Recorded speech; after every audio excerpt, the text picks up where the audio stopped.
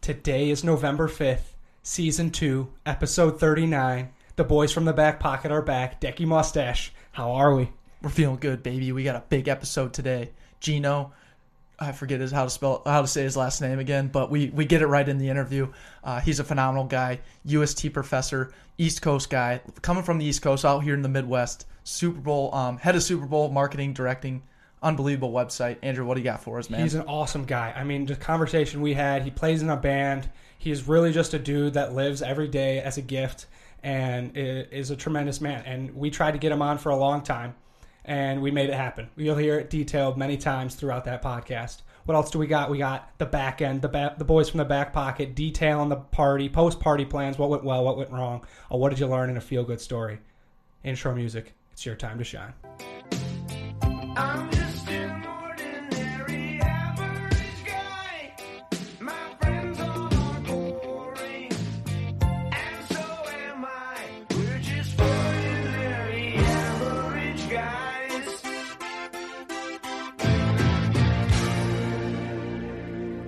We're doing it live. We are. Gino, I can't pronounce your last name. Giovannelli. Giovannelli. There you go. First Declan's shot. got my back. I got it locked in. But hey, welcome.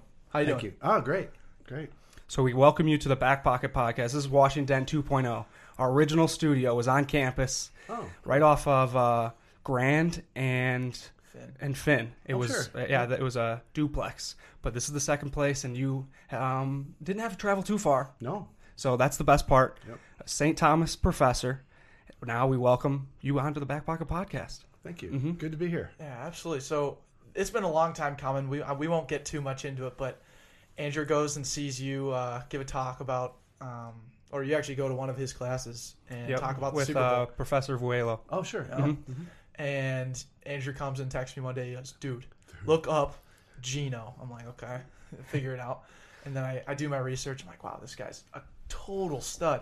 We tried getting you on probably that entire last semester of college. Yeah, because it was that first semester of fall of my senior year, Yep. and you were full force on the Super Bowl website. Totally. You were too busy. And then think next thing came another, just timing didn't work out, but... Well, it turned into senior night. That's what it was. When I ran into you guys at senior Yes. That was my pitch. That's what we said. We got to do this. Yeah. And then Tommy Johnny. Yes. Yeah. That's too funny. The random places we just run into each other and we're like, all right, we got to figure out a time. We got to figure out a time. We got it. I never hesitated to throw the business card and was like, hey, put the name to the face, really drill it down. So I apologize if it was like, man, this podcast kid won't leave me alone. No, I love it. I love it. Perfect, man. Well, hey, let's start with a background real quick. Sure. Just a little bit of background how you got from, your life to being a teacher at St. Thomas. How long do we have? Oh, forever. However long you need, man. Okay. Maybe it starts on the East Coast. I grew up in New Jersey. Yeah. Where Italian people live. Mm-hmm. I'm a stranger in a strange land out here in Minnesota. I swear to God, this is like a creature. Just a strange place to kind of land after you've been on the East Coast your whole life. For sure. But I basically grew up in New Jersey. I went to college at Bucknell, Pennsylvania. I got an engineering degree, mechanical engineering degree. That's right. Is that what you are? Yeah, me and you. Okay, perfect. So kind of grew up, my dad was a technical guy. He worked for Johnson & Johnson. He was actually the chief information officer for J&J, believe it or not. Oh, right on. So he was constantly bringing stuff home as a kid. They were moving from mainframes to PCs, basically. And one day he brought home this computer. And he said, I got something for you. And I said, what? He showed it to me. And I kind of looked at him like, what am I supposed to do with this? Like clean it or what? Like what do you do? Because at the time, computers were like the size of a refrigerator, mainframes, and now there's like box, and then so he didn't really know what to do with it either. So he's like, I don't know, do you want to take it apart? I'm like, sure. Well, Phillips head screwdriver, and 25 minutes later, it's in 1,000 pieces, right? It's easy to take something apart. Until Sunday night came around, and he's like, I need you to put that together. I got to bring it back to the office. I'm like, oh my God. I had no idea that was part of the deal. So it's like, Dad, don't bring home any more technology. There's no way you're getting that back together. Exactly. Yeah. Oh my gosh. But then he kept bringing it home, and finally I started playing around with it, and sure enough, I'm starting to play games with people in Korea and people in wherever, playing like solitaire, and then doing like scavenger hunt kind of game, hunt the wumpus. I'm playing with some guy from New Zealand, and I'm like, I realized I liked what technology offered more than I liked technology for technology's sake. Mm-hmm. And I think, that's when I started to realize, I'm like, I really like what you can do. Not what it does, but what you can do with it, and the people side of it. The fact that I can be playing this game with some, I don't even know if it's a guy or a girl over in other side of the world, and we're working on it, like we're playing a game together. So it's like the Fortnite back in 1973. For sure. But it's catch like, the wampus. You hunt the wampus. But anyway, had a passion for technology, and sure enough, next thing you know, I'm studying engineering. I remember my dad had me have lunch with an electrical engineer, civil engineer, chemical, all the different kinds. And this is in high school. This was in high school, yeah. Okay. So I'd have lunch with one different discipline every week, and I remember thinking like, I want to be a mechanical engineer. My dad's like, why? I'm like, because the guy was cool. I liked what he had to say, not what he did. Do you know what I mean? So I almost liked him more than what he studied, and I almost wanted to just become an engineer because I liked him so much, which kind of solidified I love relationships. So next thing you know, now I'm a mechanical engineer at Bucknell. And the college search at Bucknell, Yes. Just to kind of touch on that, Declan and I both looked at Bucknell. Sure. Because his mom grew up in Philadelphia. Oh my gosh. And my dad went out to school in the East Coast. Oh, so that was pushed on us. Like you gotta get the vibes of an East Coast lifestyle, because that will, it's like going to France for a year. Like you're getting those totally different perspectives on life. Totally, and there's so many good engineering schools right in that area, Lehigh and Penn and all of it. It's that whole Patriot League, pretty much. Exactly, yeah. So anyway, I landed there, and I did well at it, but I didn't love it, and I had a feeling that might happen. And every year that went by, I was like a fighter in a boxing match. I'm like, I'm not going down. I mean, it was hard, it was brutal. And I'm just at my senior year. I'm like, I gotta finish because I can't give up. Mm-hmm. But I almost didn't want to finish because I didn't want to do more of that. I didn't want to have another fight. Ironically, I got a scholarship to get a master's degree in engineering, and I said I can't do it. I just can't do this again. Mm-hmm. So I got onto this program to study abroad. My 5th year of college, I left campus and went to Vienna and studied. No kidding. Yeah, it was weird because I had a total mutiny. I'm like, I got to get out of here. But I was a senior, and I had no job because I was expecting to get the master's the year after, and I basically walked away from it. And I remember going to the dean of engineering. I'm like, I just turned down this scholarship. I don't know what I'm going to do. She goes, well, why don't you study abroad? You've always wanted to do that. As an engineering major, you couldn't. So get your degree done and then go overseas. So I studied in Vienna. Took music, I took art, I took history. I'm like, oh my gosh, all this stuff that I never got to take. Right. Totally opposite of thermodynamics. Thermo goddammits is what we called it, right? And then ironically, I met my wife, who was at Gustavus, and she was studying in Vienna. That's why I'm here, right? Same program? Same program. So I met her the first day, right? And then, we traveled around together, whatever. Love at first sight, man. Totally. And ironically, I'm bringing a bunch of students down to Latin America in January. Nice. So we're going around the room, and everyone's talking about, well, I studied abroad. I went here, I went there. And I'm like, well, last time I studied abroad, I met my wife. So all these students are like, no guarantee that's going to happen to you guys. But anyway, short story long, ended up coming back from Vienna. Kept in touch with my wife a little bit. We were dating at the time, but bought a ring and drove out here. Went to Philly. Okay. Told my sister, I'm going to meet you down there. We're going to go get a ring. I need my big sis to help me, negotiate the ring purchase. Right. And then Thanksgiving weekend, just got in the car and drove out here. And you became a Midwesterner. I did. It was a very nice welcome gift. I got here. It was that Thanksgiving with the snowfall, really bad. First day, I pulled in not far from here, right up on Fremont, 28th and Fremont. Okay. Where my wife lived. Yeah, literally. And I parked on the side of the road. I went in. Next morning, I had a ticket because of the snow. Yeah. Snowplow thing. I'm like, welcome to freaking Minnesota. So the next day, that day I moved my car to the other side of the road. Guess what happened the next day? You're on the wrong side. I got another ticket. So back to back. I'm like, welcome to the Midwest. But anyway, settled in here. Then I got out of when I got out of college, what did I do? I sold. If you don't like engineering, right, what do? You sell something that requires an engineering background. So I sold plant automation computer systems for a long time and realized I didn't love that either, but I did love the relationship part. Mm-hmm. So So you went Yeah. through that whole Oh my process, gosh, yeah. like, Yeah, crazy. and it sounds like you had early like sightings or feelings of like, hey, maybe engineering's not the thing for me, but you even leveraged that into your sales degree or sales Yep. engineering position. Yep. And, I mean, did something like click right then and there? You're like, okay, I got to go back and get my MBA, or was it? Yeah, I knew I needed to find a discipline that I loved a little more. Okay. Like, I'm glad I got the engineering degree. But it was brutal. But I'm glad I got it. It's like I think of it like it teaches you how to solve problems, and everybody's got to solve problems. Yeah. Or like calisthenics. Like nobody does push-ups to be a really good push-up doer. You do push-ups so you could throw a ball further, or you could hit a ball harder, or whatever it is. So that's what I kind of equated engineering to. So I'm like, now I got to find a sport that I love. Yeah. I know I know how to be an athlete. I just got to find a sport I love. And it goes back to what I tell students when I advise them. I'm like, try to find stuff that you are good at, that you love to do, because sometimes those aren't the same. For example, engineering. I was really good at it. I just didn't love it. And the other part of me, I'm a drummer and I love it, but I'm not that good at it.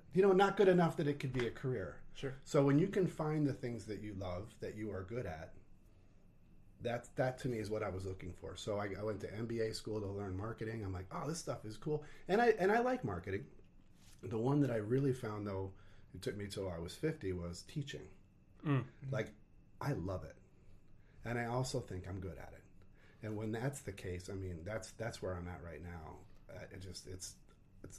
I'm the happiest guy in the world. I mean, I love my job. You are not looking at a miserable person. Like when I drive to the St. Paul campus at 6:30 in the morning for my 8 o'clock class, I just have a big smile on my face driving east through 94, coming through downtown and all that. But it took me a while. It took me a while to figure it out. So I kind of was bouncing around, just trying to figure out, what do I love that I'm good at? And finally, when it happens, it's one of those, you'll know it when you see it. It's like, I didn't know it when I saw it. I guest spoke a couple years ago for Volo's class. Okay. I think it was Steve's class. And I'm like, God, if I could figure out how to do this for a living, this is good stuff. You were a guest I speaker was a in guest his speaker. class, Yeah, so and that led to becoming a teacher. Exactly. Volo and I worked at Caribou together, and he goes, Okay. he's teaching integrated marketing, communications, and he goes, hey, I need someone to kind of punch the digital, which we joke about that, punch the digital. Like week 7, I would come in and do digital, and I really enjoyed it. But after I did it a couple years, I'm like, this needs to be its own class.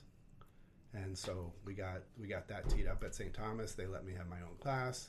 I remember it was like Thanksgiving weekend, and we were trying to get the class approved for the spring. And I remember Professor Heyman. Did either one of you guys have him? I wasn't able, no. Oh my gosh, he was awesome, crazy guy, right? Smartest guy I think I've ever met. I remember him calling me on Thanksgiving weekend and said, "Good news, bad news. Good news is your course is approved. The bad news is you're going to teach it in January." And this was Thanksgiving weekend. I know, so I was like, You had to grind. And I'm like, and he's like, we got to find a textbook in like a day. I'm like, why? He goes, because you got to order it. It's got to be put in the bookstore. I'm like, so we spent about a half a day looking for a textbook. Couldn't find one. So I just wrote it. I literally wrote the course. I wrote actually about half of it, and then started the course in January. Yeah, and jumped into it. Gave yourself the 2 week buffer. 2 week buffer. And as long as you're at 1 day ahead or 2 days ahead, nobody has to know any different. And then you could think on the fly and come up with new content. You weren't stuck in stone. Well, a little bit. I mean, I think in the perfect world, I think I would have written the whole thing before I started. Okay. But when you have to do it, you have to do it. Yeah. And now I've written at least 3 or 4 classes from scratch, no textbook. None of the classes have textbooks. And that's the way I love to do it. And that January was the first time you were ever a professor in any type of setting? Or was there inklings of that before? Oh, prior? yeah. In Vienna, I taught English. Okay. In a high school, in an Austrian high school. And I did junior achievement when I came back. And I kind of just knew I loved to teach. Even when I worked at Radisson Hotels and I was trying to bring digital into the hotel business model. And the hoteliers were kind of the last ones to kind of get on board with that. So I'd go out on the road and teach hoteliers how to market themselves online. And I wrote a book called Winning on the Web, and I was selling it at conferences and speaking and doing breakouts.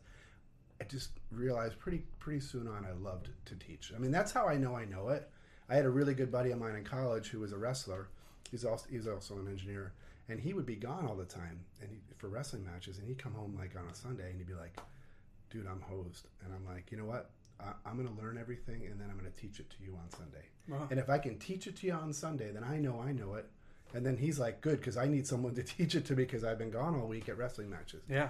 And that's kind of when it started to set that I was like, you know what? I like this teaching stuff.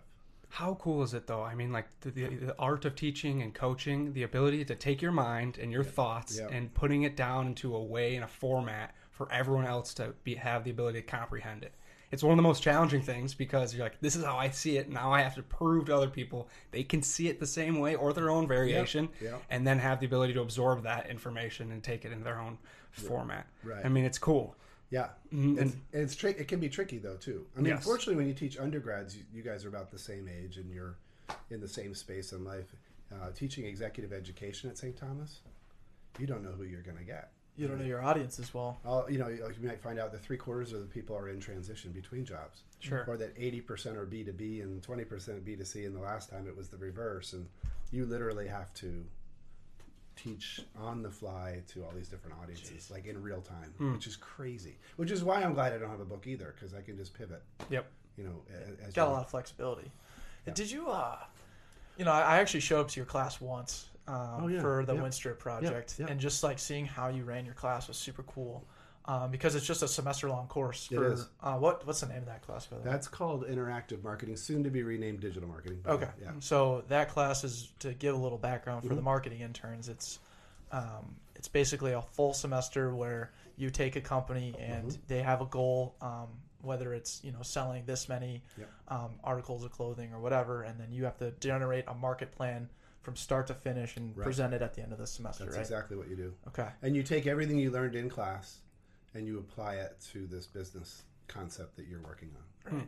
So it's funny because it's like a steamroller of content coming at you in the first half of the semester, and then the second half you're applying it to this business that you've either created or you're working on for somebody else's benefit. Yeah, and like I really wanted to ask you this question. It was just through Andrew and I starting this podcast, and like we're starting to get a lot of not popularity, but just finding a lot more St. Thomas kids who are crushing it with a company that they have, whether it's like Skyline Specs or Love Your Melon or Buddy's Nut Butter. Like there's all kinds of startups that come out of St. Thomas. Why do you think that is? Say the question. In terms of like companies started from St. Thomas. I always like to attribute it to the School of Entrepreneurship, but I feel like there's just all kinds of different reasons why it's specifically St. Thomas. That's a really interesting question because I used to teach at the U as well. Yeah.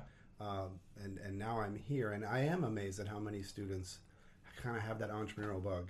Yeah. And I think in my class we have this semester-long project where they have to create a company or find a company, and I think they like to work on something semester-long that is real and that it's not just quizzes and tests and multiple choice.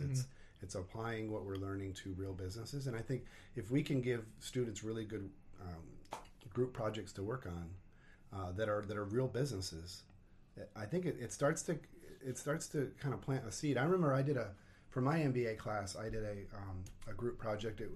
Now this is back 1990, like 2 or 3 or whatever. You weren't even born then. Yeah, right. And sorry. And it was this project where we had this dual screen monitor, so that if you had 2 programs open at the same time, you could split your screen. And I mean, obviously, you could do that today. Yeah. But this was way back when. And I remember the teacher came up to me because we made prototypes and all kinds of stuff. And she came up to me and she goes, "You're not actually going to present your project, are you?" I'm thinking, "Oh my God, did she not love it? Did she? Is it terrible?" And she goes, "No, you don't want to give that away, do you?" I'm like, "Oh." I'm like, "No, I don't want to give it away, and I'd rather not present it." But I think because when you work on real projects for 17 weeks, you kind of see what it would take to actually run it. Because the students coming out of this project develop a digital marketing strategy and a marketing plan for a business. That business can go. I mean, you can just roll with it. Yeah. So I think a lot of it is, to answer the question, I think a lot of it is in the assignments we give that are hopefully real, that plant the seed like, I just need to get some money. Because even the presentation that you went in, that you were there for, the reason you were there for is I want the students to present to their clients, either investors or the executives, for the purposes of getting them to agree to fund it. Right. And if they're up there speaking confidently about what they think needs to happen, and they're like, yeah, you just need a real audience with real checkbooks, and you could do that. Right. So, I think it's part of that is just empowering students with really cool. In my case, digital marketing things. Like you guys, we can be in business tonight on a whole new business model. For sure. We could build a site in a couple hours. We could buy keywords. We could be looking at Google Analytics tonight. In my class, every student builds a website. And I'm like, be careful. If most of them do that to promote themselves as like their brand to employers, but a lot of people build websites to promote a business idea they've always had, and they publish the website. And all of a sudden, they start getting leads. Like I had some woman, actually, she was an employee of St. Thomas, built a site, and it was she always wanted to be an event planner. So in one day, she built this website. That night, she got 3 leads from Google. I'm like, you're in business, so be careful. Don't publish unless you're ready to go. It's real. Yeah. It is real. And in digital, we don't need a 6-month startup. We need a couple days. Yep. So. And I think you're absolutely right, and Declan can attest to it. The curriculum that St. Thomas has is super involved in real world complications. Like with Declan had a year-long project with Winstrip. I had another semester-long project with Boy Scouts of America with Professor Owens doing a project management course. Ernie? Yep, Ernie. He's awesome. He's the bomb. Yeah, he might have the best voice in all of St. Thomas. and the best shoes. And the best shoes, yes.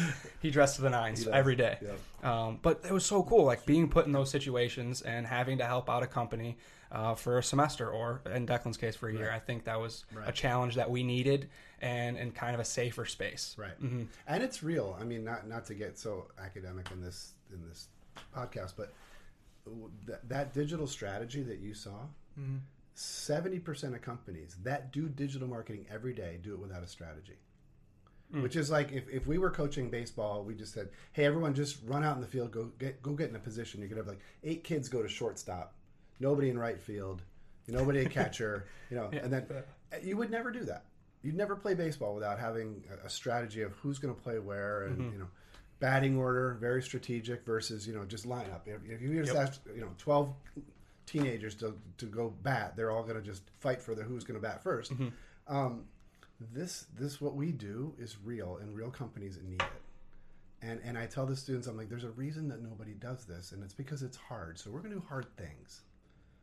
But you're going to come out, and you're going to be able to, in a job interview, you're going to say, "Hey, how's your?" When the employer says, "Do you have any questions for us?" I want you to say, "Yeah, do you have a digital marketing strategy?" And then they go, 70% are going to say no, and you're going to say, "Oh, so you're not doing any digital?" And they're going to say, "No, we are." Oh, interesting. You don't have a strategy. Well, I've done one, and I've done one for a real business, and I'd love to show it to you. And they can pull it out and show it out, and just, it's gorgeous. I mean, it's just well thought through. It's 12 weeks worth of work, and you say to the employer, if you want to start taking command of what you're doing and doing the right things versus things you could do, you do the things you should do. Here's how. Hire me, and I'll do it. Yeah. And so that's what they do. What's crazy is like you're hitting it right in the head. I went to see Gary Vaynerchuk. I don't know if you know who he is, and he was just screaming like literally like, "Hey, you need to use Facebook ads. You need to use Facebook ads for your business." And we had already been doing Facebook ads since June, and just kind of throwing it out there like, how does this work? Yeah. How are we gonna monetize? How does this build an audience? Whatever. Yeah. But it wasn't until like probably a month ago when we realized okay, it's great to like throw $20 a week at it and just kind of throw ads up. Right. But like if there's no plan behind it, you're not going to get anything done. Right. It's a lot of arm waving. Yeah. Well, and a lot of the students, I asked them, I'm like, anybody have internships? And about half raised their hand. I'm like, anybody doing internships in digital? And like the same half raised their hand. I'm like, okay, great question. Or I have a question for you. Why are you taking this class if you're already doing it in your job? You know what they say? Because we don't know how to do it. I'm like, but you have an internship in it, right? Like, yeah. Well, why did they hire you? And they're like, because they think we know how to do it. Yeah. Because we're young. Right. And I'm like, and the imposter syndrome has got to be terrible. Like, it's like, I noticed in the syllabus we're going to cover social in week 8. Is there any way we could do this like today? Because I've got to go to work this afternoon. Yeah. And the irony is that the students are being thrown into these situations, and the employers are assuming they know how to do this because they're active users. Because they're young. Yeah, they're young. Yeah. That's like saying I love looking at pictures. That doesn't make me a good photographer. It's like, oh, this person must be good on social media. They have 1,000. It's like, no, that just means they're a consumer of it. They're not a marketer of it. Right. So it's pretty revealing. Taking a quick break here. Just want to get you guys in touch with where we're at. Full transparency with the Back Pocket right now. We are doing some market research. We're trying to get a better understanding of who our audience is. And with that, we are releasing a survey. Where can they find this survey, Deck? Oh, they can find it in the description of this podcast or this YouTube or even in any of our social media pages. On our website, yourbackpockets.com. Absolutely. And it's all there. It takes about 5 minutes. Fill something out or fill it out, please, for us. It would help us greatly. Yeah, absolutely. Yeah. Social media can it brings the truth out of every single person, whether you're using it or using it as a business platform. Yeah. And one thing that we like to do on the Back Pocket is bring the truth out of someone in an average sense. So this is our core question, a question we ask every guest. Okay. What is your average quality? And we kind of framed it a little bit in the show notes. Sure. But it's something you do well at times, and other times you don't do it as so well. Sure. At the end of the day, this is your wildly average attribute, habit, emotion, something along those lines. I know exactly what it is. It's this balance of learning and teaching, where we always say in digital, we go to bed smart, we wake up dumb, because the things change so fast. And if I'm in a period of time where I'm doing a lot of teaching, then I'm not working as much with clients. And where I learn is with the clients, because we're doing things and we're trying things and we're tweaking and we're researching what the opportunities are. Mm-hmm. So when I'm in those windows, like with the Super Bowl, like, in the summers, I could really dig in, or even in January between semesters, really dig in. And we learn so much on the fly with digital. But then when I get into the heart of the semester and I'm not doing much client work and I'm teaching, stuff's flying by. Things are changing in the marketplace, and then I've got to wait till kind of the summer to sort of get, immersed in it again. So I'm constantly in this balance of teaching what I know and learning what I need to know, and teaching what I know and learning what I need to know. And unfortunately, I can't do it where I give like 3 days a week to learning and 2 days a week to teaching. It actually worked a little bit better when I was an adjunct. I only taught one class a semester. Yeah. So I was literally working, full time with clients, and then I'm just able to which is when I wrote all the classes for the most part. Right. Now it's harder when I'm teaching full time, because I teach 2 undergrad classes and an MBA class, so I don't have much client time left. So constantly in that balance. That's the bugger. It's very humbling, and with digital it's really hard, because again, you go to bed smart, you wake up in the morning dumb, and you got to be willing to admit that your stuff's old, and you gotta break it and learn the next thing. Yep. But the fact that you're already identifying that, man, we find that out every single day, and that's really what's rooted in the average quality is just yo, man, I woke up today, I'm really bad at parallel parking, getting better at it for tomorrow. Right. And just kind of that mindset of always locking in and identifying it, because the next time, you're never going to make the same mistake twice. Oh, for sure. And that's how I kind of look at it. But I think, could you learn from your students? Like you said, you learn so much from your clients. Well, a lot of what teaching is listening. It is. Yeah. Is there any sort of learning or anything you grasp from the students? For sure. I learn how to be a better teacher from the students. Okay.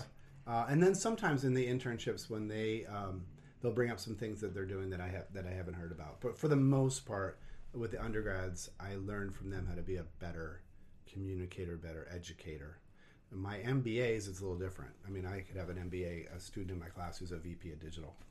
And it's awesome, because we talk about counter viewpoints and alternative views. It's more like a lot more active at the MBA school. Undergrads, it's a little bit more like, oh wow, that's really interesting. How do you do that? Yeah. But the MBAs they got their chops, and I'm like, oh, I love it. So I learn a lot about digital more from my MBAs. In all fairness, right? Yeah. But I love the undergrads, because they teach me how to be a better teacher. Okay. Yeah. And so you mentioned clients, so we wanted to touch on, obviously your Super Bowl website. We got to just unpack that a little bit, because it's crazy. It sounds crazy. I can't believe we did it. I honestly can't. So kind of, I know it was almost like, I was reading an article where you found out about this 4 years before the Super Bowl. 3. Got here? Yeah, 3. It's as soon as they got the bid. Okay. At the time, it was the CEO of the host committee Maureen Bausch, and then Wendy Blackshaw, who was the senior vice president of sales and marketing. And I think there was like an admin kind of function, and that was about, there was like 3 of them in a little office in City Center. And I got a call from Wendy Blackshaw, who's again the VP of sales and marketing, and she had been at Sun Country, and I had a couple years earlier had done a website for her there at Sun Country. So they could use some improvement. I mean, you get what you get what you pay for. That's enough said. Fair. What about spirit? Well, we won't get. We don't need to get. So back to now, do they still have the really good cheeseburgers? Because that was one of their big things on the flights. They had these really awesome burgers. Right? We took a flight down to Mexico, and were you part of that? Okay, I was part of that. It was. Anyway, so Wendy was there, and my time there was awesome. It was very entrepreneurial. It felt like just a handful of people. I mean, that marketing department has like 3 people in it. I mean, you might think that's like 30 country. Yeah. What? Yeah. I mean, so it's all hands on deck. Very entrepreneur. Yep. Had a blast. So anyway, Wendy had asked me at that time to build her that website, and I had my crew come in and do that, and it was a blast. We had a great time. So when she went to the Super Bowl, she said, "I need you to do that again." She goes, "I have to raise all this partnership sponsorship money. I cannot be bogged down with approving wireframes for homepages and building websites and stuff like that." So she asked me to come in and help her, and of course, I love her. I mean, she's been great, and she's great to work with, and we work really well together. So she asked me to come in, and I'm like, I'm a full-time professor now, and but we made it work. And I honestly, it's like I can't remember big chunks of that project because it was crazy. I was teaching full-time, and I was at the Super Bowl host office all the time doing the website and a lot of search and some email when they needed help. But it was fun. I was in a war room with a bunch of 20-somethings. I was like the old guy in the room, like, hey, who brought their dad to work today? Kind of stuff. I swear to God, I never felt so old in all my life, but with really talented, really hardworking, fully committed, just a team at the host office. I remember we're coming up on one of the long holidays, and I'm like, hey, are you guys working on President's Day? And they're like, Gino, we've been going 7-day weeks for a couple months now. Like, oh, I mean, and I've never seen a group of people work so hard. But it was very much an all hands on deck kind of environment. Yeah. But I was somehow teaching and getting down there, and I honestly don't remember how that happened. It's just, but it was the funnest project I've ever been on. And how much interaction with NFL employees? Yeah, for me, not too much. Not too much. I mean, the couple pages on the site had to be approved, like the homepage for sure, and the partnership page, and but that was mostly done between the host committee and the NFL. So the kind of the grounding is you've got the NFL, then you've got the Minnesota Super Bowl host committee, which is a group of. It ended up growing to about 50, maybe 60 people here that sort of run their hands on the party planners. Yeah, and they're planning the 200 concerts we had and the 52 weeks of going around the state and raising money, and they're in charge of all that. I mean, the game is the game, and that was the big difference from the other Super Bowls. Is the other ones, they have a game, and we had a game. Their game was on one day. We had a game on one day, but we made it into 52 weeks. Sure. And then we made it, instead of in one city, a game on one day in one city, we had it to be 52 weeks in the whole state. Yep. Oh. And it was the Minnesota Super Bowl. It wasn't the Minneapolis Super Bowl. So that meant every week we had to recognize a hero Minnesotan and a business and a restaurant and an attraction and a Super Bowl moment, and all that content had to be up on the website. It's like 900-page website. Wow. Oh yeah. No way. Oh yeah. Yeah. Probably close to 1,000 pages. What was the interaction like at its peak? 70,000 people were on it the day of the Super Bowl. The day after the Super Bowl, I think it was 70. That's quick. That thing shuts down quick. Mm-hmm. Yeah. I mean, I remember the day after the Super Bowl, I went to the office because that's kind of the pattern. Every day you're there. Yeah. And I literally almost broke my teeth because I got to the door to just swing it open and it was locked. And already I started seeing on Facebook a lot of the interns were already heading back to wherever they came from. I mean, that thing shut down fast. So what is did you have a question? Go ahead. Okay. The mindset behind a digital marketer. So, I mean, we could sit here and talk about all the different strategies, all the different things you're doing, but I really want to tap into the mindset. What kind of mindset does it take to be a successful digital marketer? You know what? The first thing you do is take the word digital off. There you go. You know what? It's marketing. Whatever is in the mindset of a marketer. Digital is just a different some different tools. You got your screwdriver and your hammer and all that, and the digital guy has this other thing that gives him or her the ability to do something a little bit differently. But you're still going after the 4 Ps of marketing. It's all the fundamentals are still there. Okay. So and a lot of people kind of think that the digital things, you got to put those guys over there because they live in a different world. It's like, no, we don't live in a different world. We live in the marketing world. We just do it differently. Mm-hmm. And in the beginning, a lot of companies would kind of push the digital guys into a different area of the building. Mm-hmm. There are lots of reasons, good and bad for that. But my thought now is that it's just marketing. So whatever a marketing person does when they get out of bed is what we do when we get out of bed. We just go to market really fast, and difference is we don't plan our campaigns as detailed as a traditional marketer would. Like, you think about a brochure. Let's say you guys want to do a brochure for this podcast. You would meticulously pick the cover image and the photo and the color and the copy, and then you'd have to kind of make a final decision, and that's it. Mm-hmm. You don't get to change it. Right. And so whenever you sign off on that brochure and you go out and you make 1,000 copies of it, the work's done. Yep. In digital, we don't do it that way. We narrow it down to maybe 4 or 5 photos, 4 or 5 taglines, 4 or 5 calls to action, and then we start putting it in the market and we see which one's working better. So our work comes kind of after, mm-hmm. and that's a big adjustment. So these planning people that do all the work and then they pencils down, high five, pizza in the break room and cake and everybody celebrates. Good job, way to go. We don't do it that way. We do plan, but we don't lock anything down. It's like the Super Bowl. When you have the 2 teams that have 2 weeks to prep for the biggest game of the season, you know how many plays they call in advance? They have 2 weeks. They know who they're going to play, and they know it's the biggest game of the year. They got all the tape in the world on these teams.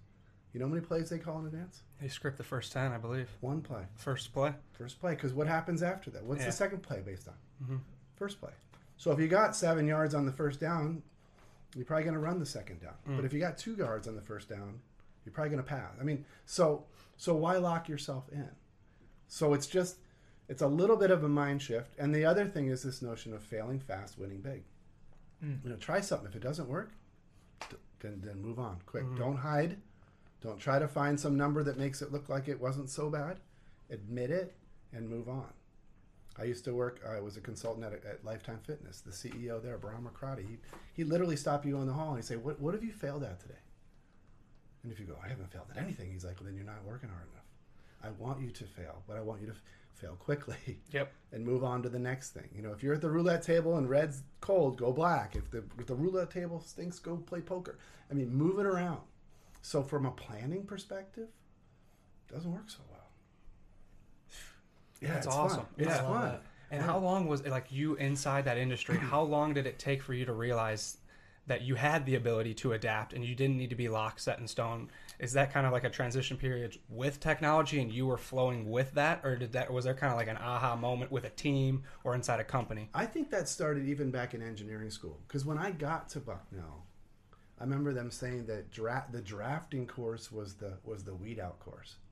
Drafting pencils. Yeah, literally learning how to draw. Yeah, is what it is. And when I got there, they canceled that class and got us into CAD, but it took them 4 years to get that course ready.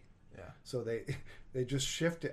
So I started to see right away in college that how quickly technology was moving, and we were using, even every year the computers that we got were just dramatically better. Mm-hmm. And I kind of saw oh my gosh, everything's moving so fast that I kind of got used to it, and I kind of like that. I mean, I'm a lifelong learner. I mean, look at me. I studied engineering. I went into sales. Went from sales to I did a startup.com business, right? Then I went into marketing. Then I went into teaching. Okay, so it's I love pivoting. You're a drummer, man, and I'm a drummer. And this is I asked that question, and it was that answer fired me up. I mean, the whole time I've been processing. Okay, he started off with his dad giving him a computer, and he broke it down, and then he took his time. Broke it pretty much, and didn't have the ability to fix it. Okay, and then it led him to interviewing 3 different people, electrical engineering, mechanical engineering, and then he picked his school, picked his major inside it. I mean, every single thing that I've heard and Declan that we've heard and our marketing interns are hearing right now, you had the willingness to prepare in a sense and then try something and do it for enough time to the point of having the craft, but you're also building all of those relationships. And then at some point, someone that you built that relationship with came and tapped you on the shoulder and like, hey, you ever thought about doing this? Right. Hey, I love you for this. Right. And then you took that next step. Right. I mean, how cool is it, the stuff that you tried new for the first time, and then you're like, all right, I love teaching. And you tried it in Italy for the first time, Right. and then it came full circle Sure. with Professor Vuela asking you to step in on a class, something like that. Right. I mean, that's something that fires me up in a sense of, with this podcast, to continue to push myself and ourselves to do something like that, because we know 5 years in the future, someone could tap us on the shoulder and be like, you did this for me. That was really cool, and now you're even better at it. Can you help me out again? Right. Or something along those lines. And being comfortable with being uncomfortable. I mean, that's cliche, but it's so true. And then people will want you to help them because they know that you're used to dealing with chaotic situations. Yeah. I mean, that's the other thing. I was like, I'm at my best when things are at their worst. If companies are in trouble, that's when I do my best. And and to some degree, the Super Bowl, because it was so chaotic, I love that environment. I mean, think about, you have 50 to 60 people playing in the biggest sports event, the top 3 in the world. I mean, you got World Cup, you got the Olympics, and you got Super Bowl. But you have a group of 60 people, and only a fraction of them have ever done this before. Okay, so it's a lot of one-offs. But you get pulled into this, and it forces you to just be comfortable with being uncomfortable. All of a sudden, they're like, "Hey, let's do a zip line across the Mississippi." I'm like, what? Come again? It's like, wait, like, you need to build the ticketing site because we're gonna do it. We found somebody who will put up the towers. I'm like, oh my god. Okay, and then I had a guy say like, hey, we're gonna land about 1,500 private planes into the Twin Cities area the 2 weeks around the Super Bowl. We need to build a website where you can pick your time slot of when you want to fly in and out. I'm like, what? And it can't get hacked. Oh. I'm like, never done that. Didn't know, when you get out of bed, I didn't know that was, but it's so cool to kind of be a part of that and to just, all right, let's do it. It's like the Apollo 13. It's like, we need this CO2 converter thing. And they throw all the shit on the table and you're like, all right, give me the duct tape. I got the Phillips head. And you just do it. You make it happen. You figure it out, adjust, and go. It makes you feel young. So even while I'm in that room with all these 20-somethings, I'm feeling like I'm one of them. Because they're good with it. If they're good with it, I got to be good with it. Yeah, absolutely. Yeah. And that's kind of what we recently figured out. Like, our podcast does this, is a service for people in the fact that, like, Andrew and I have started this, like, almost 2 years ago, and it was just us trying new things every single week, identifying where we were average, and then trying to get better. Well, now it's like, okay, people are listening to this and starting to catch on. They're starting to catch our drift a little bit.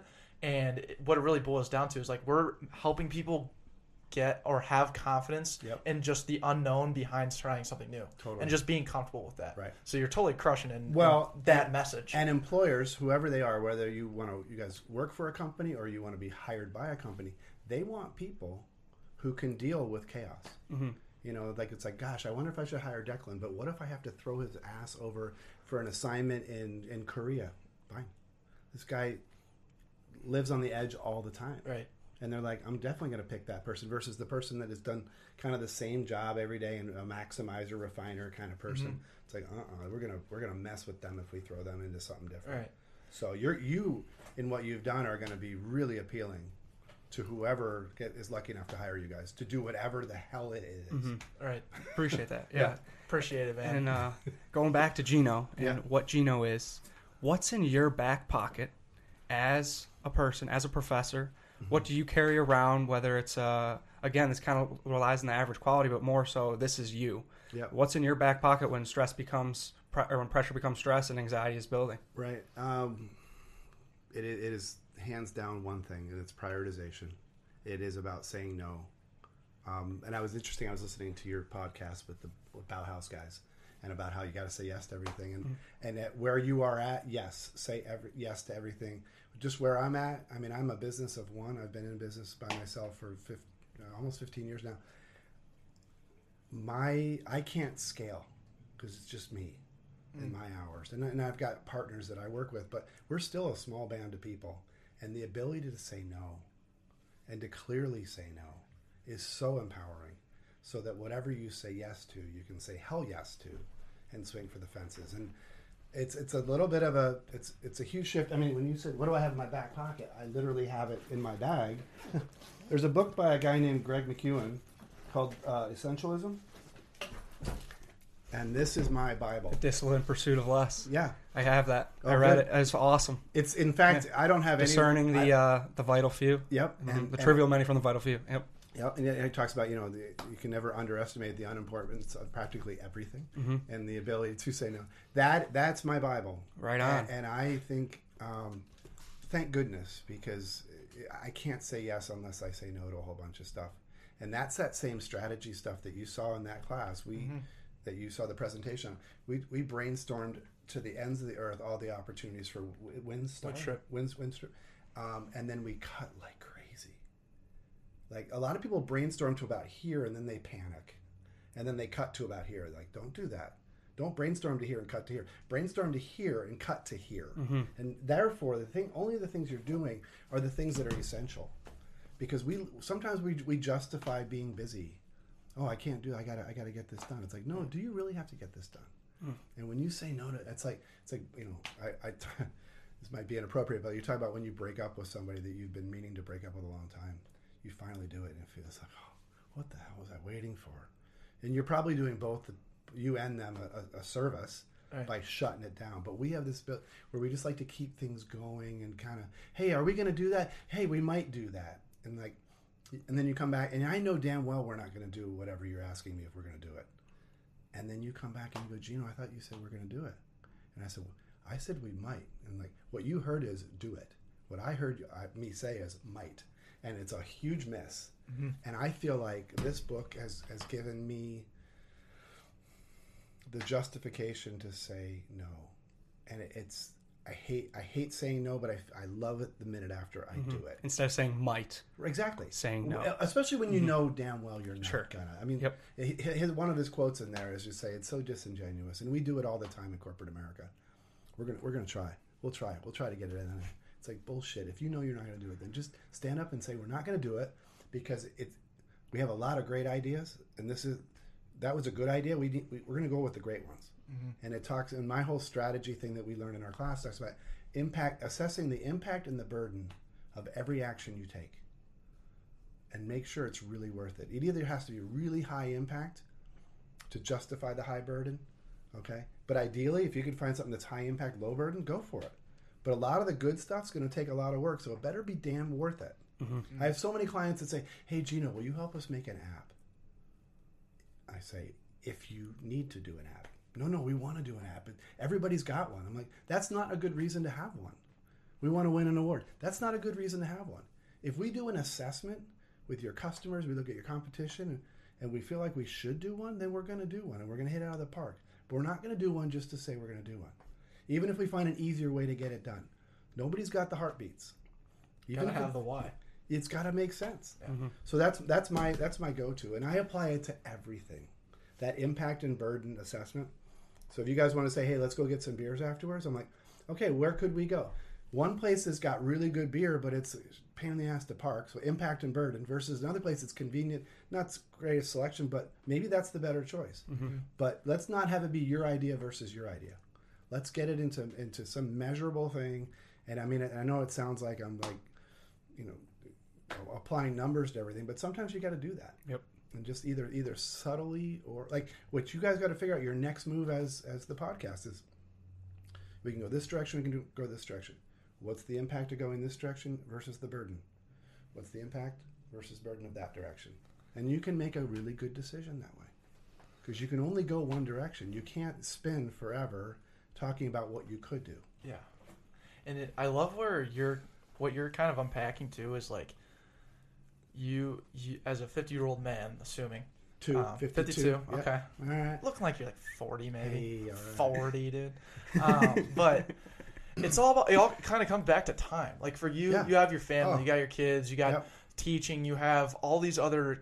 You have yourself. All these things that you're trying to balance. Where for me and Andrew, it's go to work during the day and podcast at night. You know, right. the 9 to 5 is our day job. The 5 to 9 is our podcast. That's awesome. And it's easy for us to say yes. And there's so much because we just see everything as an opportunity. Exactly. And that's why you answered the question in the podcast. Like you got to say yes to everything because you have capacity to say yes to everything. Sure. Right. I love that. It's a great strategy. At some point, there's going to be a Mrs. Declan, and there may be little Declans, and there might be a band or two that you want to play in. Like I was in 7 bands for a long time. You're kidding. Oh yeah. I mean, it was just like, you know, it gets ridiculous after a couple, right? Yeah. You know, it's like rehearsals all the time. But I love it. No, but you gotta scale it back and make sure that every one of those things is worth your time, because that's all I got is time. Yep. I mean, so let's touch on the band just briefly because you awesome. brought it up. Yep. 7 bands, dude. not anymore. Okay, so when did you start playing the drums? Like, what's the kind of the backstory? Just I can't remember not. There you go. I can't remember not having drums in my life. I mean, it started. You guys don't even know what I'm talking about when I say the Sears catalog. It was a catalog that Sears, ironically, they just filed. Yeah, no, right? Their big thing was they would kick out like a 3-inch catalog at the holidays, and that would be, you would just go and circle and, you know, all the pages you wanted stuff out of. And around page 112 there was always a drum set, just about page 100, and I would get the Sears drum set, and literally it would make it from Christmas to about New Year's, and I'd be like through all the heads and wait another 11 months and then get the Sears catalog and get the little bit nicer one, you know, and again I would just trash it, and the next year a little nicer one. Finally, you know, this is like, you know, when I was like 6 or something, I finally got a really nice drum set, and I still have it. I still have it. So 46 years I've had this drum set with me. Just banging on the drums all day? Yeah, now it's not the one I use normally, but I have it at the house, and my kids use it now. But it's always been there for me. And as many times as I've jumped around between sales and ops and marketing and entrepreneurship, drums have been the steady.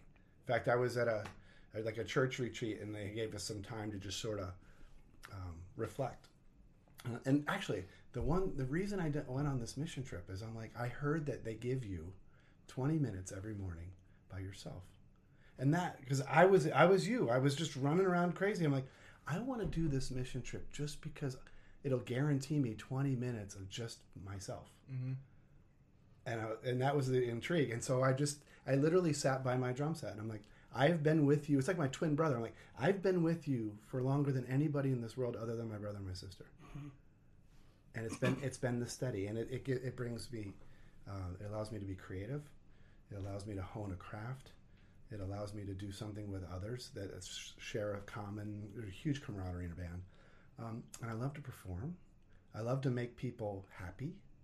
And I play a lot of music at church. And it's like the drummer can see, it's like the catcher in baseball. You see the whole field. You're the captain. So I'm drumming, and I see people that hear the music we're playing that are crying, and it's comforting them. And then I see other people that are just beaming with excitement, and it's just bringing this excitement better. It's like bringing it to 11 or whatever. And I love what music does for me, and I love what it does for others. So it's just, if you took it away from me, it would kill my spirit. It would kill my spirit. So every Thursday night, the boys, and girl, we have Becky as one of our singers. We blow the carbon out every Thursday. Yes. My kids have been going to bed to a kick drum in their head every Thursday for their whole life. It's like a glass of warm milk. Because on Thursday nights, I mean, literally, because our house isn't soundproof, and that kick drum, I mean, I got a PA down there, I'm putting a subwoofer in there, and it just, you know, the windows, you know, just shaking. Yeah. The wine glasses are red. Totally. Yeah. And it's my happy place. You have a resilient wife. Amazing wife. She's so supportive of it. And oh my God. She probably has the hardest time sleeping of all of them, but the kid, and all my kids are musicians, so it's stuff that we do together. I mean, yep. That's really cool. We do concerts, and my son is a senior, and he's going to apply to music school. And no way. Oh, I know, and it's so funny. When I was in college, I remember I was getting my ass kicked in engineering. I remember I was like, gosh, what if I just did this music thing? So I called my dad, and I said, hey, Dad, I need a time when you're going to be available for a serious conversation. So make sure you're not distracted. He's like, all right, 7:00 Tuesday, whatever. So I call him up. I'm like, he goes, what do you want to talk about? I said, well, you know, Dad, this engineering stuff's just kicking my ass. And what I really love is music. So I'd like to drop engineering and go into music. and he said to me, he's like, "You're crazy. You're not. You love it, but you're not that good at it." And that's, remember what I said earlier. I'm like, He said that to you? Oh, totally. And he was right. I didn't even know how to read music. I barely know how to read music now. Yeah. And and he said, the day your hobby becomes your career, you might not love it as much as you do. Let it be the thing that gets you through your career. And I can't tell you how many times I was, come home from work frustrated and beat the crap out of the drums for like 2 hours and just come upstairs like I had just jumped in a pool. And then, like, everything's good. I mean, there isn't a problem in the world that kicking the crap out of the drum set for 2 hours won't completely wipe away, right? Talk about what's in your back pocket. It's that drum set. It's that honing piece. It's Yeah. that grounding piece. It's the happy place. It's the Happy Gilmore happy place. Yeah. Now the irony is, now my son, who's my wife's a business major, I was an engineer.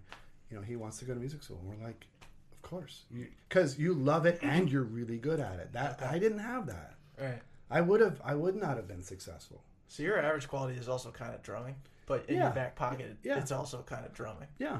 Dude, that's very cool. There you go. Love that, man. Yes. That is so cool. Like, just the idea of you just sweating your ass off playing drums every Thursday is like the coolest visualization I'm drawing right now. Yeah, I slay them. I mean, I hit them hard. Actually, all my cymbals right now are cracked.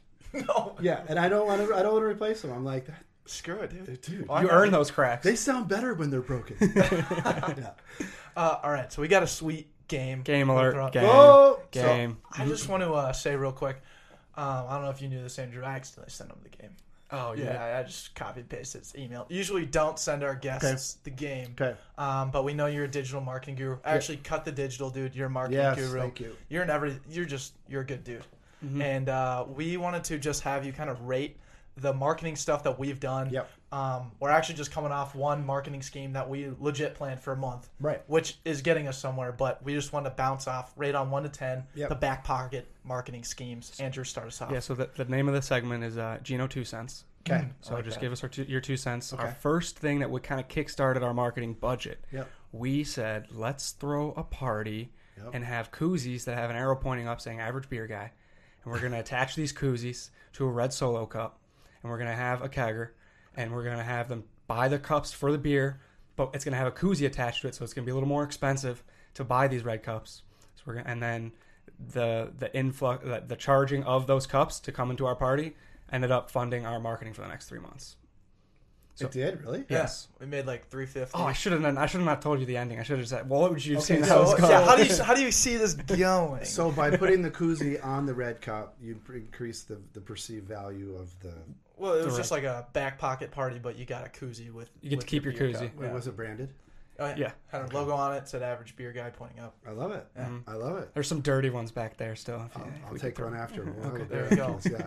No, I think that's good. I think it's clever. It's tongue in cheek. It's not overly sophisticated. It's just Okay. kind of Sweet. it gets at the raw essence of everyone loves beer. Yep. Average guy. Yep. Okay, awesome. So here we go. Our listeners are our marketing interns. Mm-hmm. So we call every listener a marketing intern because they listen to our podcast. They love it. They'll go tell their mom, their dad, their friend, their friends of friends Yep. about our podcast, thus marketing our podcast via word of mouth. I like So what do you think about that? I guess the biggest problem for it. Yep. Let him judge it. Let him judge it, and let him see if he can see the pros. Let's and see if cons you of can it. see a pro. Well, and con for this I one. just when you told me about the you wrote about the interns, I went a different way with it in the sense that interns are there to learn. Like your audiences are learning or using this podcast to learn something they don't know. I like that. And therefore they are sort of an intern. Right on. It may not be being paid because there's a perception that they're still in the learning mode. Mm-hmm. So that's why I thought you called them interns, is because we're trying to learn something more than we know today Yes. to improve our market value, if you will. Love that perspective. Yeah. Because we're like, put it on your resume. Right. Because you're listening to the back pocket. You're an intern now, Yeah. and you're marketing it to your neighbor. Well, and you're learning. Yes. Yeah, in an interview, then they say, "What experience do you have?" Well, I've been an intern at Back Pocket. Mm-hmm. I always tell my students, like, this is your story to tell. Tell it however you want. I mean, it has to be obviously accurate, but if they're part of this community because they're trying to learn, I think you got to tell that message. So I think it works. I love that introduced perspective too, because your definition of a marketing intern still is entirely within the realm of our podcast. Right, exactly. Like it makes total sense. Absolutely. Yeah. Where we kind of we didn't screw up, but we just more or less just we just haven't got that message across consistently. So we met with an ex St. Thomas alum who's working in marketing, and she's helping us out with our business plan. And she was like, "So I listened to your podcast for like 3 hours at the airport when she was ready, missed her flight because she was listening so intently, you know." And she's like, "My first question is, what is a marketing intern?" And Andrew and I just looked at each other like, "Oh, we do not do a good enough job of letting people know like what actually is a marketing intern." Yep. So. And I also wouldn't discount the value of if you call someone one of your own, like an intern, that they become an advocate for you. Like I remember when I worked at Carlson Companies, and you know, let's say sales weren't where they wanted them to be. And Maryland was like, "Look, we have 150,000 employees. If you guys just go to TGI Fridays every once in a while and stay in a Radisson hotel every once in a while, it's like if you guys just use the service will be better, or you refer people to TGI Fridays or Country Inns and Suites or Radisson. We can do this amongst us just by pure referral. So if you have the numbers that you have, let them be advocates for you, and they'll do that because they feel like they're a part of it. Right. Yeah. So I think that's smart. Awesome. All right. Yep. The last one. Yes. So I'll give you a little bit of a background prior to the purpose. I'll give you the purpose. Okay. So the Back Pocket Podcast, like I said, we started in my side room up in at St. Thomas, and all of our friends knew we did a podcast. Okay. We wanted to throw an event, host a party that showed what the Back Pocket has become. We're not just these we're still these two knuckleheads creating a podcast, absolutely full-heartedly. Yet there's now this professionalism to the knuckleheadness. Yep. Okay, so how can we do that? We want to throw another party, just like that kegger with the koozies. Yep. This time it's going to be a little bit more pricey. Yep. We're going to have, and let me hear how you think this would go. We're going to have a band play in our backyard at the end of October, outside in the middle of the day. And then we're gonna again sell that beer, and we're gonna find a way to come out on top. Right.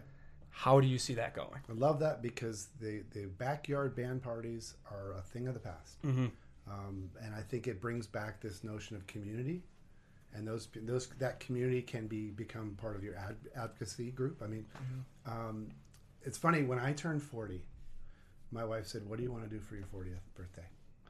And I'm like, "I don't know." She goes, "Think about it. Just think about it." And I came back to her and I said, "I want to have a backyard band party where I play on stage with my friends for all my friends." And she's like, "In our backyard, what, don't you want to rent a bar? Don't you want?" I'm like, No. I want neighbors to come over. I want people to be able to walk across the street with a red cup, and just because it's like the Pied Piper. I want them to just hear that something's going on that's atypical, and they want to be a part of it. What happened that night? We had people that our neighbors that live behind us that we've never met for 5 years showed up. And the woman's like, "I have a son. He'd love to babysit your kids." He became our nanny for 2 summers. And he was on the other side of a fence. So this notion of a game changer backyard band party that brings people together, live music, cops coming, it's awesome. I mean, I had the police coming during sound check. I'm like, if you think this is bad, wait till in an hour. And we had it. We actually called it Gino Palooza. We had it for a couple of years. It was awesome. Oh yeah, it was turned into a recurring event. Yeah. I mean, we're doing the Evite, and all of a sudden I just send it out. All of a sudden, it's like one of those commercials. Like all of a sudden you see RSVP. I'm like, all of a sudden we had like 380 people coming, and 200 of them were kids. I'm like, oh my gosh, But you know what? We got to do it, and we did it for a couple of years, and it was awesome. And people say to this day, like, when are you going to bring Gino Palooza back? And for good reason, we didn't keep it going. Okay. As those same kids get older, and now with kegs, so you got to be a little careful. Yeah. But I think it's awesome that you kind of break the mold and have this non-traditional thing that brings people together around music and beer. I think it's brilliant, and I like I did get your Facebook invitations for it, and the teasers about procrastinating in college. I mean, your messaging was spot on for your customer base, and I thought it was clever. You did sort of a scarcity and the 2-for-1 thing, and, yep. I thought the we call it the drip line campaign worked really well. Yeah. Sweet. Yeah. But one thing that does come with the drip line campaign Yeah. is like, holy cow, it builds some anxiety because Yeah, we're sure. sitting here Yeah. like Tuesday before the party, Yeah. and we got like 30 people signed up to come. I'm like, oh man, Oh, we yeah. need at least like 100. Yeah. And we ended up getting it done. Great finish to the whole story. It worked out great. But the day we asked the band to come on, I went to bed that night like, shit, did we get distracted by the shiny things? Like, we're literally going to spend all of this month, these next 4 weeks, it's podcasting, but also like Event planning. We're podcasters. We don't do that. But then I was like, okay, we can do it. You can totally do it, and then it may change the game, and you'd never know if you didn't try. Right. I mean, I had the same anxiety. All of a sudden, the sound guy comes in. He goes, "Where can I get 220?" I'm like, "Oh my god, why?" He's like, "Well, I got to put the lights in." I'm like, "Didn't even think about the lights." It's like, it's like the cops are coming, and it's like, oh no, but you got to push it. You got to push it to know that what you're capable of doing. Awesome. And be uncomfortable with being. You were uncomfortable. Yep. We were. Was it a success? 100%. All right. Yes. It was worth it. Yeah. It was a damn success. So when's the next one? That's exactly the question. Yeah. It starts now. Starts now. Starts now. Before it gets too cold. Yes. Well, we won't have anything for the rest of the year. I don't. Okay. Think. Yeah. I don't know. Just saying. We haven't really talked about it yet, to be honest. We were just finishing counting our money and whatnot, trying to get all that. Did you hit your goal? All right. Well, our goal was just like, all right, man, if we have to split it like 150 each to, pay the band off or whatever, sure. But yeah, the goal was to break. Yeah, we broke even, and we hit our goal for sure. Yeah. It's fun. It was awesome. Was it a goal around getting awareness? Yes. Okay. Yeah. It was wasn't all to promote fund marketing. Okay. Correct. Yep. It was really the goal. Mm-hmm. But hey, that was our game. That was our game. Okay. We crushed it. The Gino 2 cents. Okay. Thank you. Cool. Gino Palooza. That's really what I thought. That was we fun. got. Oh my gosh. Sounds like we need to get Gino Palooza Well, fired back up. it's at funny some when you point. mentioned the permit downstairs. Yeah. Because when St. Louis Park, we got a permit a couple of years, and then they stopped giving us a permit. Stop giving you like specifically. They wouldn't let us get one. Because there was too many complaints. No, because they never wanted to give you the permission to do exactly what the permit gives you permission to do, which is to play live music. Yeah. So they stopped issuing. That's part of the reason that it shut down. Okay. But for a couple of years, I wanted to make a T-shirt, and then I had the permit on the back. So if the cops came and they said, "You got a permit," 300 people would turn their back and go, "Yep, it's right there." Oh, I like that. Bam. Yeah. Well, all right. Speaking, I mean, you have so much experience. You have so much. You're witty, man, and it's just fun to listen to you through this past hour and 5 minutes. Just been awesome. Wow. Kind of wrapping up the show, right? Yeah. I just like for the back pocket. You've been loosely involved with our podcast for almost a year now. Any sort of like advice, or maybe just advice to a couple wildly average guys and people out there that are just graduated? First of all, I love what your guys are doing. I think that the entrepreneurship energy and the creative energy is incredible. It makes me envious of the times when in my 20s when we could do this kind of stuff. So kudos to you guys. And I think what it's really going to come down to is kind of where does this go from here, and is it truly sort of a popcorn kind of, hey, we got this guy from Bauhaus and we got this Super Bowl guy from here, and we got this next week we got a guy who runs a doggy daycare or whatever it is. Somehow maybe trying to find some tracks where it could almost be like this quarter we're going to be diving into some topic that has consistency from podcast to podcast, almost like how churches do. Like this quarter we're going to study this and we're going to study that, and maybe that would help get some momentum from show to show. Because right now maybe it's a little bit more. It's really cool that it's sort of popcorn. It's like, oh yeah, we got this, and then we got that, and then we have this band party. But maybe some kind of threads that kind of hold it together so that your audience kind of can get some momentum and to stay with it.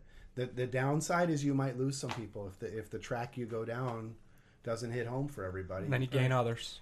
Yeah, but yeah, you're gonna you hopefully do. But what you also do though, those that stay with you are going to be a lot more engaged. Sure. Right. So it's like we were talking. I literally had this conversation with Lauren Crawford. Yeah, she was in my office a couple hours ago. Oh, and we're talking about email because we're studying that, and she talked about opt-ins and opt-outs. I was like, certain times. I'm a big opt-in guy. I don't want people to accidentally feel like I opted them in because they didn't take an action to opt out. And I say, the downside is you'll get less people if you do an opt-in campaign. But those that you get are with you because they chose to be with you because they like what you do. You didn't trick them. Like an opt-out where they actually have to consciously take themselves off the list. Yes.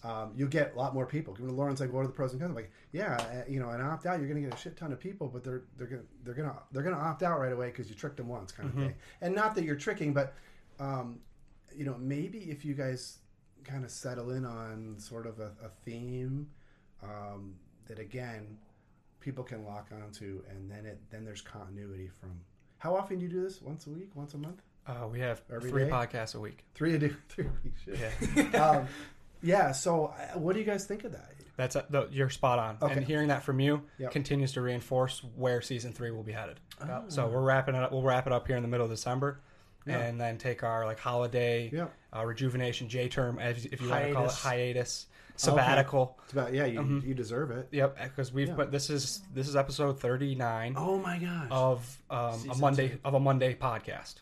So we've done 39 straight weeks with the podcast on Monday, and now we've done this week will be 16 Thursday podcasts in a row. Yeah. Those are our marketing intern spotlights where our listeners, our learners, come on the show and talk about how awesome they are, because we give the opportunity to bring them on. Yeah. So taking a time away from that, because that literally takes up every week. We start on Sunday, like how does this week gonna look, instead of how is this year gonna look. Got to take a break, rejuvenate, and that piece of advice right there, we will listen to this come December and kind of just take our golden nugget. Yeah, and ask them what they want to hear. I mean, it's like when we build websites, we ask the customers, what functionality are you looking for? Yeah. Where do you want us to spend our money? Because it's got to serve your needs. But it also, I ask the business, like you two, say, like, what do you want out of this deal? Well, I want to talk about these topics, and they want you to talk about those same topics. So now you've got a win-win. Right. It could be an interesting direction to go, where it starts to have a little brand play where it's a certain content that you're going to cover. Yeah, and that's where, like, this is we're talking today on October 29th, but today is the first day we released our survey. Like, our analytics that we've only got is downloads, and now we have a survey for people to take, and so we can, like, do some market research, understand who our audience is. Were you going to jump in on something? No, I was going to say go ahead and take that survey. It's linked in the show notes. Oh. Yeah, definitely. It's in the show notes and the details of this podcast. Definitely take the survey, because we want to make the content the best we can for our marketing interns. Mm-hmm. But like, that was like the first step for us. Yeah. Just kind of saying, okay, hey, we've built an audience. We have no idea what it is. We've just been doing it for fun. But now let's put some intention behind it to see what people actually like. Yeah. We have so much content out there. We have such a wide variety of guests and everything, and Andrew and I think we have this really great message, right? But let's see what our audience thinks. And maybe they might opt to have it be exactly how it is, where it's a little bit of potpourri, where you're not really sure what you're going to get. Yeah. But if they do have some themes that they are really looking for you to go deeper on, then more power to it. And then they're part of the show. Yes. Then it's like, I'm doing this, we're doing this because this is what you asked us to do. Mm-hmm. Right. The least you could do is listen and invite 3 people every time, or whatever it is. So they're part of it. Well, and I also like kind of the shock value of, like, one week it's this, and then, oh my gosh, they're getting Gino on. Like, yeah, that's super cool to think about. And next week we're having Dots Pretzels. Cool. The founder of Dots Pretzels. Yeah. Which are and there is something pretzels. Really cool to that. There's totally something cool to that. Mm-hmm. But what I'm getting at is, like, the theme behind it is, like, what you've said today, and just this, you said comfortable with being uncomfortable. Well, back in July, probably podcast 20-something of this season, Giselle Ugardi, what's her average, or what's in her back pocket? Being comfortable with being being comfortable with being uncomfortable. We've had these reoccurring themes through people's story, and that's what Andrew and I just love talking about, is unpacking people's story, figuring out how they got from one point to the other, and through that, these themes come up, these clues, these clues from success are all embedded in there, and that is, like, that's the theme. Like, that's why we've done the popcorn effect, to show and reinforce, like, hey, a St. Thomas teacher, 52-year-old guy who loves to play the drums, has unbelievable connection to Giselle Ugardi, a Go 96 radio show host. Yeah, there you go. But that's so cool, and that's why we love doing this, and that's why we are going to continue to do it. And it's been an hour 12, hour and 12 minutes. Thank you so much for joining us. We have welcome. one final question Yes, for you. sir. And this goes back to the whole theme of what you kind of embody. What did you learn today? Simple question. From the time that you woke up to when we're having this conversation now, you have the ability to absorb one maybe fact, maybe one kind of experience. What would that learning tidbit be? I think it's you gotta enjoy every day you got. There's been a couple things in my life with people and health, and it's just every day you wake up, you're glad you woke up, and you got to make the best of it. So it's a little bit kind of grounding in that regard. So it's not a big epiphany, but it's just remember every day is a gift because you never know. I think that's a helpful reminder. Yeah, Definitely, and it's powerful too. it is, and it reinforces all this other stuff. So you better be doing the right stuff, right? And you better be willing to be uncomfortable, and you got to live in the moment and not hope for tomorrow because you never know about tomorrow. So make the best of the day. Right on. Thank you so much, Gino. Rock and roll. Thank you. That's a wrap. Gino, thank you. You're the man. Thank you so much for joining us. Took us a long time to get you on, but boy, was it our honor to sit down. Giovannelli. Yes. It kind of hurt my feelings to a sense that I couldn't remember. It hurt, like, I was just personally hurt because I couldn't figure his last name out and I'm Italian. Like, that's just unacceptable in my roots. It's okay, man. I like immediately. I locked it in like right when he said it a couple times. So I was like, okay, I think I got this. I think I got it. And then when you were like stumbling, I was like, all right, we'll figure it out. Yeah. Who he was talking about, like Bon Jovi is spelled the same way as, how does it even, like Giovannelli and Bon Jovi. And then I was like, all right. That was kind of a tongue twister. It was a tongue twister. Yeah. But hey, we're on the back end. Thank you, marketing interns, for making it this far. We really do appreciate the time you spent with us so far. Absolutely. And honestly, one more shout out to Gino. Just like you asked the question, what's in your back pocket? And I think he brought the energy of that podcast like up a couple notches after you asked that. So good work on your end. Good podcasting. Good question. Hey, thanks, man. But yeah, we're here on the back end. Here we are. We always finish for the new guys, for the new marketing interns, the new listeners. Those are our marketing interns. This is where Andrew and I are at our best, man. We finish with an average quality, a what did you learn, and a feel-good story. 3 quick segments, and we'll get you on after the rest of your Monday. So what do we got for our average quality this week? Average quality for November 5th, 2018 is a post-party kind of reflection. And I think on my end, my average quality was balancing the unknown of when to start the band. Mm-hmm. Because, you start the party at 1:30, and prior to that, the party was phenomenal. That's what I need to say. I need to say that first and foremost. We did well. I think we did well. I know we did well. Awesome. That was awesome. We got a ton of sweet feedback already. That was killer. But during the party, I struggle with, just letting it fly, letting it go. Just we had the pieces in place, just letting it happen. Mm-hmm. And when it hit 2:30, when we wanted to play the music, and it was like 40% full, mm-hmm. I was like, we gotta wait. But when is the right time? And then we just kind of like we settled on 3:33, and it was like 90% packed at that point. Yam House came on, played the national anthem. We just got it rolling from there. Yeah. But that little hour period of like when to play, I was like, just trying to tell people like, hey, be patient. Let's wait it out. Let's let the crowd build, because we didn't have an opener. So that was my average quality. I think I could definitely attest to that, but I also was kind of preparing for it in the sense of like people were asking us all like coming up to the party like, hey, what time does the party start? What time does the party start? I'm like, well, it starts at 1:30, and they're like, the band's actually coming on at 1:30. I was like, that's not necessarily the case. The fact that they didn't go on until 2 hours after we started the party, that's a little different. But I liked how we, I think that's one thing we did really well, was not set that precedent until an hour before, essentially. But the anxiety was building when you got people asking you at 2:30, 2:45, 2:50, 3:20, what time's the band coming on? And we just said 3:33. We're doing it live. We're doing it live. That was awesome. And then I think my average quality was at the end of the party, or when the band finished and we gave them one more song, the encore, of course. Our original plan was, okay, let's move the party inside and let Yam House, clear the space for Yam House to take down their stage and all their equipment, so that could be an efficient process. So I get up on stage, and everyone's still having a blast. The kegs just got tapped. And I go, all right, thank you all for coming. What an absolute blast. I think I said something else in there, and I was like, all right, so now let's take this party inside.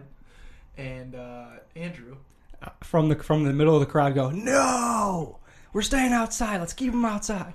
And you're like, oh, well, let's keep them outside. All right, then. Go inside if you like to. Yeah. And I was like, dude. Chill out. We kept, like, the weather was great. We kept everyone outside the whole time. Let's not ruin our house and drag all this mud in from the rain before, the night before. And I was like, dude, no, let's not, no. And then you're just like, oh, if you want to go inside, you can. I was like, oh, you knucklehead. I was like, shit. I should have just kept with it, but hey. They didn't go inside. They didn't, yeah. Until it got, a couple people. Yeah, until it got extremely dark, and then people went inside. Yeah, it was so much fun, too. While the band was taking down, dude, we just got to DJ on their massive speakers and just take advantage of that. Mm-hmm. Shout out to our bouncer who got everyone in and out of that party flawlessly. Had no issues there. No issues. I bought 100 wristbands, and we had 99 of them put on. He might have missed a few people here and there because I think there was over 100, but yeah, that's pretty cool. We got to keep one souvenir. Like, that's what I wanted at the end of the day. No, I wore it to church the next day for whatever reason. I don't know. Just went ahead and did that. Another not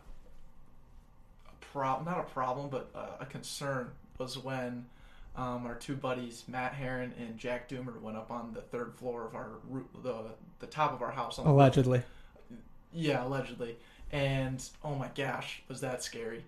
Yeah. I get scared when I see people up there that they're inebriated and at high elevations. That was just me being the party planner, like, ooh man, we're liable for this. But, they got some good shots, good content. It was good content. I kind of just looked up, got my one picture, and I was like, all right, they're gonna figure it out. I'm not gonna. This is not. I didn't put this in the project plan, so I'm just gonna let this go. Yeah, this is one you can't plan for. Turn the bad. Yeah, turn bad and I. Bad. That's what I was looking for. So we tap the kegs right when the band ends, and then we're like, okay, we're gonna stay outside. What are we gonna do? We're not just gonna drink water out here. So we gotta go get some alcohol from the liquor store up the street. Quick 2-minute drive. Shouldn't take too long. And then that's when we made a whoopsie. Yeah, we forgot our IDs. We forgot our wallets. And we went in there just assuming that we had them in our pockets. Like we thought. We weren't driving though, by the way. We had a driver. Yeah. And we thought he was gonna pay, and I thought I was gonna pay, or the other way around, whatever. And it didn't work out. And we had to drive back, and then come back to the liquor store. And there was no kegs left, so we just went a bunch of cases, and those cases probably lasted 35 seconds. 35 seconds. Yeah. I was gonna say minutes, but yeah. No, it was like 35 seconds. Well, the savvy move I had was fill the Coors Light in the tin cooler that you can't see it in the ice, and then throw the hams on top of it. So then, parry with the hams. So then I knew that I could get my Coors Light, Mountains Be Blue, and everyone else would take the ham. So yeah, and then we topped it off with the 24 Pabst. We basically made our poor college beer round within the 4 kinds of beer we got. We got PBR, Pibbers, Tall Boys. We got hams, 30 rack, 24 Coors, and then Miller Lite. Oh yeah, Miller Lite. High Lifes, dude. It was just all out cheap beer. Why not? That's the Mount Rushmore of cheap beer, actually. I'm pretty sure. I think so. That's honestly, those are the 4 horsemen. But all in all, dude, I can't say enough. Like, you marketing interns, you guys showed out. It was incredible. Yam House, thank you for putting on a performance of a lifetime. And Bauhaus Brew, your beer supply, rave reviews. Yeah, people loved it. The what was it? Star 5. Sky-Fi. Yeah, Sky-Fi IPA. And Home Guys. Unbelievable stuff. If you guys are listening to this and are like, oh, I've never tried Bauhaus, get on that one. All right. Well, hey, average in a sense, but a little bit of success there. Not to brag. Broke even too. Not another sweet brag on our end. So hey, go work. Let's see how we can challenge ourselves for the next party. Absolutely. Now we'll transition here to the What Did You Learn segment, and I'm going to kick it to you, Deck. What did you learn today? Okay, so my day was super boring in corporate world. In the right angle world? In the right angle world, yeah. The right angle world, absolutely. And yeah, man, it was just closing out a bunch of stuff that I had been doing for the last month. And what I realized is, man, it must have been awesome back in the day like 20 years ago when technology wasn't as fluent or efficient as it was. So like when you had a question and you had to handle it in the field, you would just verbalize it, right? And that would be it. You would have your decision and you would move on. But now, specifically in construction, you have that same conversation, but then you got to go back and write about it. You got to go and write it down. You got to take pictures. You got to document everything. And the documentation adds up so fast. And so that was basically what I was doing, is going through everything that I had documented for particular issues that I had every day and formalizing them and submitting them to the owner so that they could see what we've been doing for the last 30 days. Yeah, and that must have been a tedious yet like just eye-opening experience for how long it was right. How much was put into it already. Right, and I'm sitting here the whole time like, oh, this is so unnecessary, this is so useless. But I'm sure like if we ever went to court or needed that in any way, it would be useful. So that's kind of the mindset I have to have. Otherwise, if I have that poor mindset, decky documentation is out the window. That's good stuff, man. Yeah, absolutely. First off, I got a question for you before I ask you what you learned today. Sure. What's the status on the stash? What What are we doing here? Today we're recording on October 31st, so I screwed that up with getting this on the footage. Okay. Because I thought I had one more day, and then.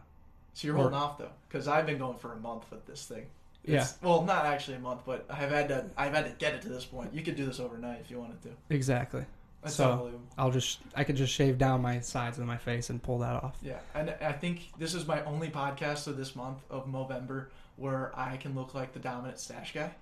Because the second you pull out your stash, it's just your family and you specifically are meant to have stashes. And that was going to be my what did I learn? Oh, you did? Okay, so perfect transition. What did you learn? What did I learn? I did some research on my family and, just kind of looking at some old pictures and stuff. And digging through the archives. This is Movember, and my family owns Movember in a sense that my grandfather and his four brothers, all repped killer mustaches for their entire adult life. Like, my family lives, breathes, eats Flavor Saver mustache. Dude. Like, it is just incredible. That's awesome. Yeah. So when you said like Movember is dominated by your legacy or your family's legacy, it's more so just like a year-round standard of Movember. Yes. That's unbelievable. What's like other ways to say? I mean, you just got Flavor Saver. I'm calling it the upper deck. The caterpillar. The broom. I like that one. Yeah, I don't the know. walrus. Yeah, I'm sure your brothers could elaborate some more on that as well. It's a good point. But hey, that's phenomenal. I'm excited for what's to come there. Finishing, as we always do, on a positive note. That's why we do it. It's the feel-good story. Andrew, what do you got for us this week? Feel-good story this week. I'm going to need a little help here, Deck. Oh, wait. Here, let me go on the show notes real quick. I'm pretty sure it was... don't take every day for granted. That's absolutely it. It comes from Gino. It comes from what he was saying with his What Did You Learn segment. I mean, what a perfect little tidbit to end the interview with. I mean, we led you in a little bit. I gave you a little preemptive thing in the 60-second pre-roll. But then that man does not take a day off. It's so cool. It's unbelievable because I think the mindset that we try to emulate on this podcast and instill in the marketing interns is just that. And it stems from the average quality. It stems from, trying to look into yourself and see how you can get better every single day. And through that process, you will never take a day for granted, And I think that's kind of the result of what we try and do. So in finishing, I would say definitely don't take any day for granted because you never know what's going to happen. And secondly, I would say keep listening to our podcast and keep grinding and keep trying to get yourself better every single day. The war of attrition. We'd love to hear how your growth, just any way, shape, or form, interact with us. Take our Qualtrics survey. Show us your growth. Maybe give some feedback on if we're growing in your eyes. Yeah, maybe give a 5-star review on iTunes. Show a little appreciation if we've earned it. If we've earned it, then maybe send a little 5-star our way. Yeah. Maybe a review because, people love to read a little review action. And then maybe send a if you see us on Instagram, see a cool post, maybe send that to a friend who doesn't know about us, or however you want to go about it. You go about it. It's your life. You're living it, man. Interact. Be social. We love you guys. Next week, what do we got? Dots Pretzels. The CEO of Dots Pretzels. It's coming full circle, baby. It started as Andrew and I picking it up at Target. And just Maddie C saying, yo, try these. We tried them. We've never gone back since. Those are the absolute snack food of a lifetime. Oh, my God. And we've fallen in love with not only the pretzels, but we fell in love with Dot herself. The story was unbelievable. You guys are going to love it. Until then, see you next week, 5 a.m. Take care.